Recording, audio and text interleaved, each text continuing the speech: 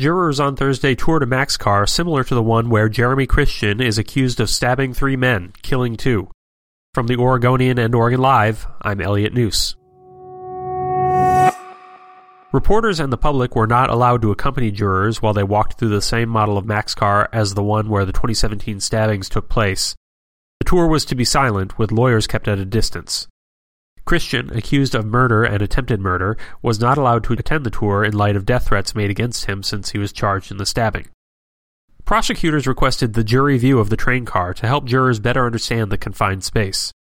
Christian's attorneys had argued against allowing jurors to see the car, saying it was unnecessary and emotionally manipulative. Earlier Thursday, an aunt of Talija Namke-Meche testified that she was on the phone with her nephew, moments before he was stabbed and killed on the Max train. Beatrix Therese Van Olthen said she'd suggested her nephew record Christian making a hate-filled rant and then hand the video over to police as evidence. And he said, okay. And I said, don't get involved. And he said, okay, I won't. He said, I love you so much, I'll call you back later. And I said, okay, call me when you get home. I'll wait to hear from you, I'll be up. He did not call me back, and I never spoke to him again.